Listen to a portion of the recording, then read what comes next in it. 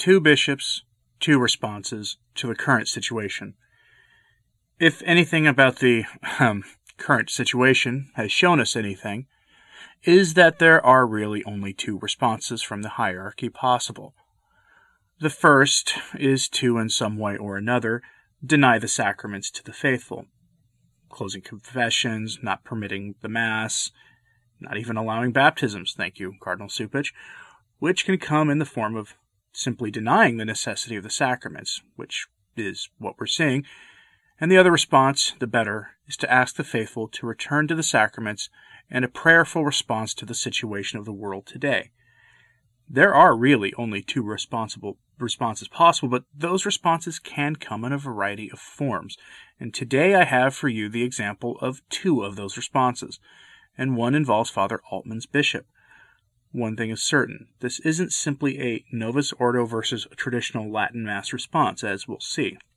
Nothing is as cut and dry when the Church labors under the diabolic disorientation that Sister Lucia allegedly said to have warned us of. So as we get into this, I'll remind you of the need to pray for our shepherds, as they are the ones who should be providing leadership in these times. Let's start with one response, that of Bishop Callahan of the Diocese of La Crosse, Wisconsin. Bishop Callahan became slightly famous for his fraternal correction of Father Altman, which has taken several turns. At the time of production of this video, Father Altman still retained his faculties for saying the Mass publicly, though that may have changed in the intervening days. Let me know in the comments if it has. But Bishop Callahan has returned to the news.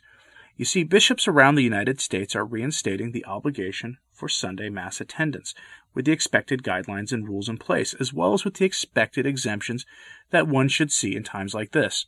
Frankly, some of us wonder why they ever lifted the obligation in the first place, as numerous of you watching or listening to this have now attested, that the viewing of the Mass on the internet is definitely not the same as being there. I know this from experience as well. And while some of that reinstating of the Sunday obligation is coming almost certainly due to plummeting Mass attendance, with many people simply not coming back, I'm willing to give the benefit of the doubt that in many cases the Mass obligation has returned for the reasons we would hope the bishops would reimpose it. But not Bishop Callahan. He issued the following letter, and I have it for you, sanitized slightly for the usual silly reasons. Here's his letter to the public in his own words. Quote, Diocese of La Crosse, Office of the Bishop, 18th of September 2020, in the year of St. Joseph. Dear brother priests and deacons, and my dear people of God, peace and love in the Lord. I extend my sincere thanks to all of you for the fidelity with which you have been returning to the Sunday celebrations of the Mass across the diocese. It gives me great hope that the yearning of our hearts truly is for the loving presence of our Lord and Savior, and that our hearts are restless till they rest in you. The increasing number of faithful who are returning to our churches continues to help us understand more deeply the true meaning of our responsibility to worship God together and remain in communion with Him. After a great deal of consultation among the leadership of the priests and inquiry among a number of God's people, I have decided to not reimpose the obligation to attend Mass throughout the diocese at this time. This is not to minimize the importance of the communal celebration of the Holy Eucharist. While this is a departure from the decision of my brother bishops in Wisconsin, it is not mean-spirited. I am considering the high number of new examples of our situation in our area and the growing number of congregants and the ability we have of safely attending Mass in our churches. These factors create a large number of situations that bring us back to the very reason why we lifted the obligation in the first place. We will monitor the current situation in the diocese, the progress towards a remedy, and the amount of people returning to the celebration of the Mass, as we make our future decisions regarding the lifting of the dispensation for the obligation to attend Mass. Know that while the obligation remains dispensed, the commandment to keep holy the Sabbath remains. If you are unable to attend Mass or join one of the live stream Masses, then please keep the day holy through the reading of Scripture, recitation of the Rosary, and other spiritual activities. Please continue to follow the instructions for the return to Mass as earlier issued. Use common sense and continue to pray for one another as we make our way through this. God be with you. Signed, Bishop William Patrick Callahan, Bishop of La Crosse. Perfect, isn't it? I do wonder at what point coming back to Mass will seem to be of real value to the holdouts. What the world needs now is grace, sacramental grace, and the potent grace that comes from Catholics being in a state of grace and validly receiving the Eucharist. It always amazes me when people discount the need for the Eucharistic Lord to be present in the world, to dwell within us, for the laity to receive him. In some cases, it almost seems like an afterthought, and I have to wonder if that's what we're seeing here. I try to assume the best in people when it comes to decisions like this, especially from the hierarchy, but it isn't easy. But what should be clear to everyone is the laity need to be at Mass at least on Sundays, and we should all be striving to be more holy than we have been. That should be obvious, but it seems lost on people. But there is another response to our times, and that is seen in the city named after St. Francis of Assisi, with Archbishop Salvatore Cordileone, who this past Sunday had his faithful process publicly with the Eucharist.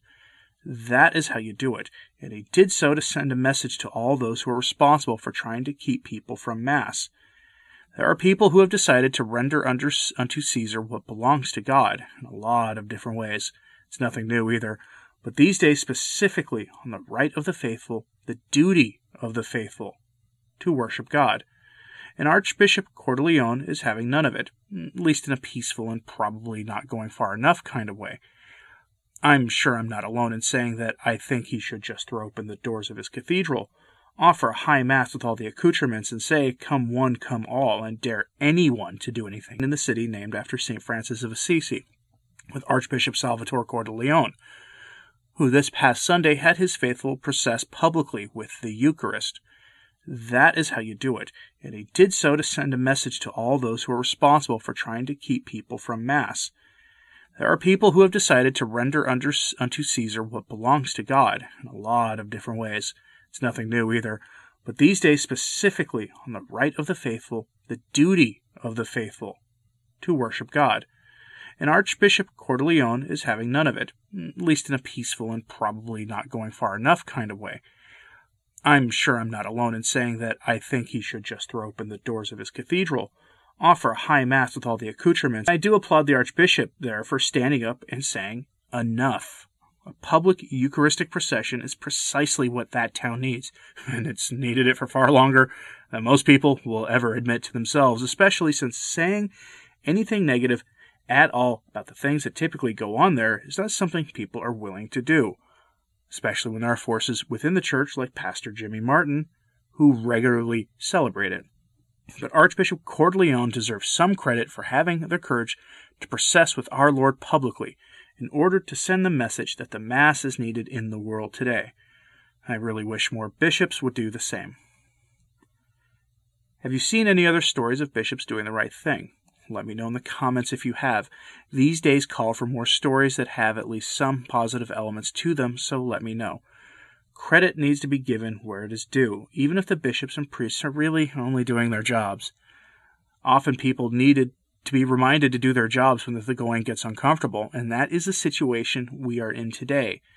So let me know in the comments if you have seen other bishops doing the right thing on this issue. And please, pray for Bishop Callahan and Father Altman, and please pray for the Church, and please pray for the world. The situation continues to develop with Bishop Callahan and Father Altman as time goes on, so keep an eye on that. Thank you for listening. I'm Anthony Stein. Ave Maria.